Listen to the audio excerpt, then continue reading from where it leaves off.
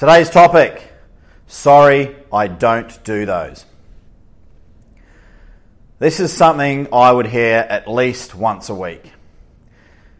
Generally, I will hear it in a boot camp, and I will generally hear it from a newer client or a client who just doesn't want to do something.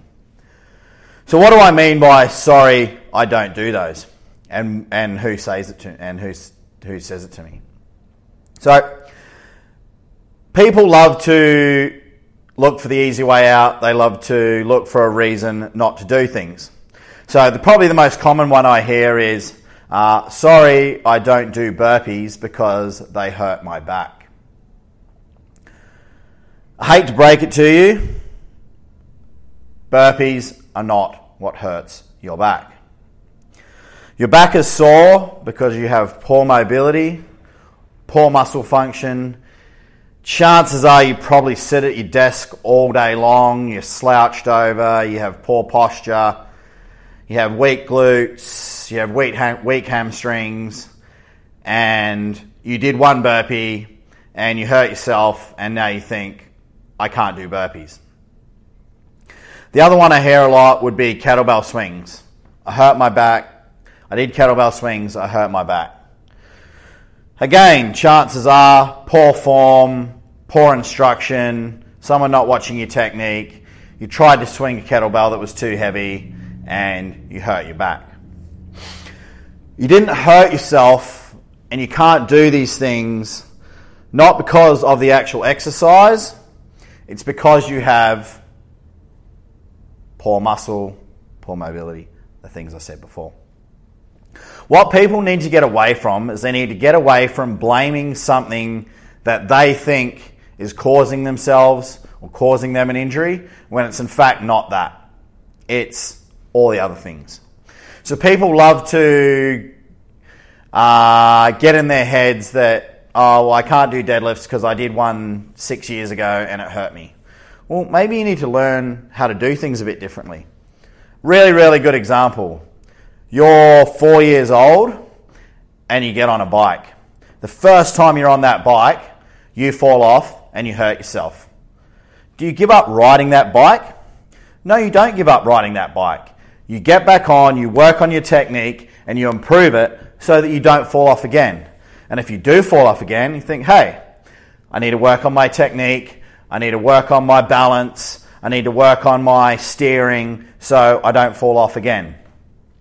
Working out is no different. The amount of people that say to me, sorry, I don't do those, I'm at a point now where I almost just roll my eyes and go, that's cool. If that's what you want to do and that's the path you want to go down, I'll try and help you and coach you through that path. But if you just say to me, I'm not going to do burpees because they hurt my back. No, they don't, mate. The burpees don't hurt your back. The fact that you have poor muscle around your joints, you don't do them properly, you sit at your desk all day, again, all the things I mentioned before, is the reason why you have a sore back. I did have a conversation with a client last night. It's kind of the reason why this video is being made. I do have these conversations every day though.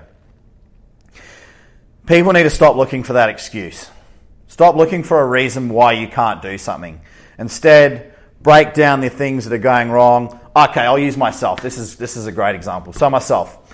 For 2 years before the start of this year, squats, hurt my knee, I'm not doing those. I used my knee as a reason not to do squats.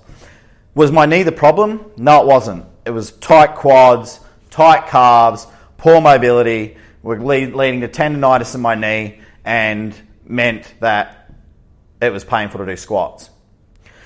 Finally, myself, I broke through and said, I'm going to stop fucking making excuses for myself. I'm going to go and get the tendonitis in my knee fixed. Lo and behold, I'm back to squatting again. I'm back to being injury-free, and I sorted it out.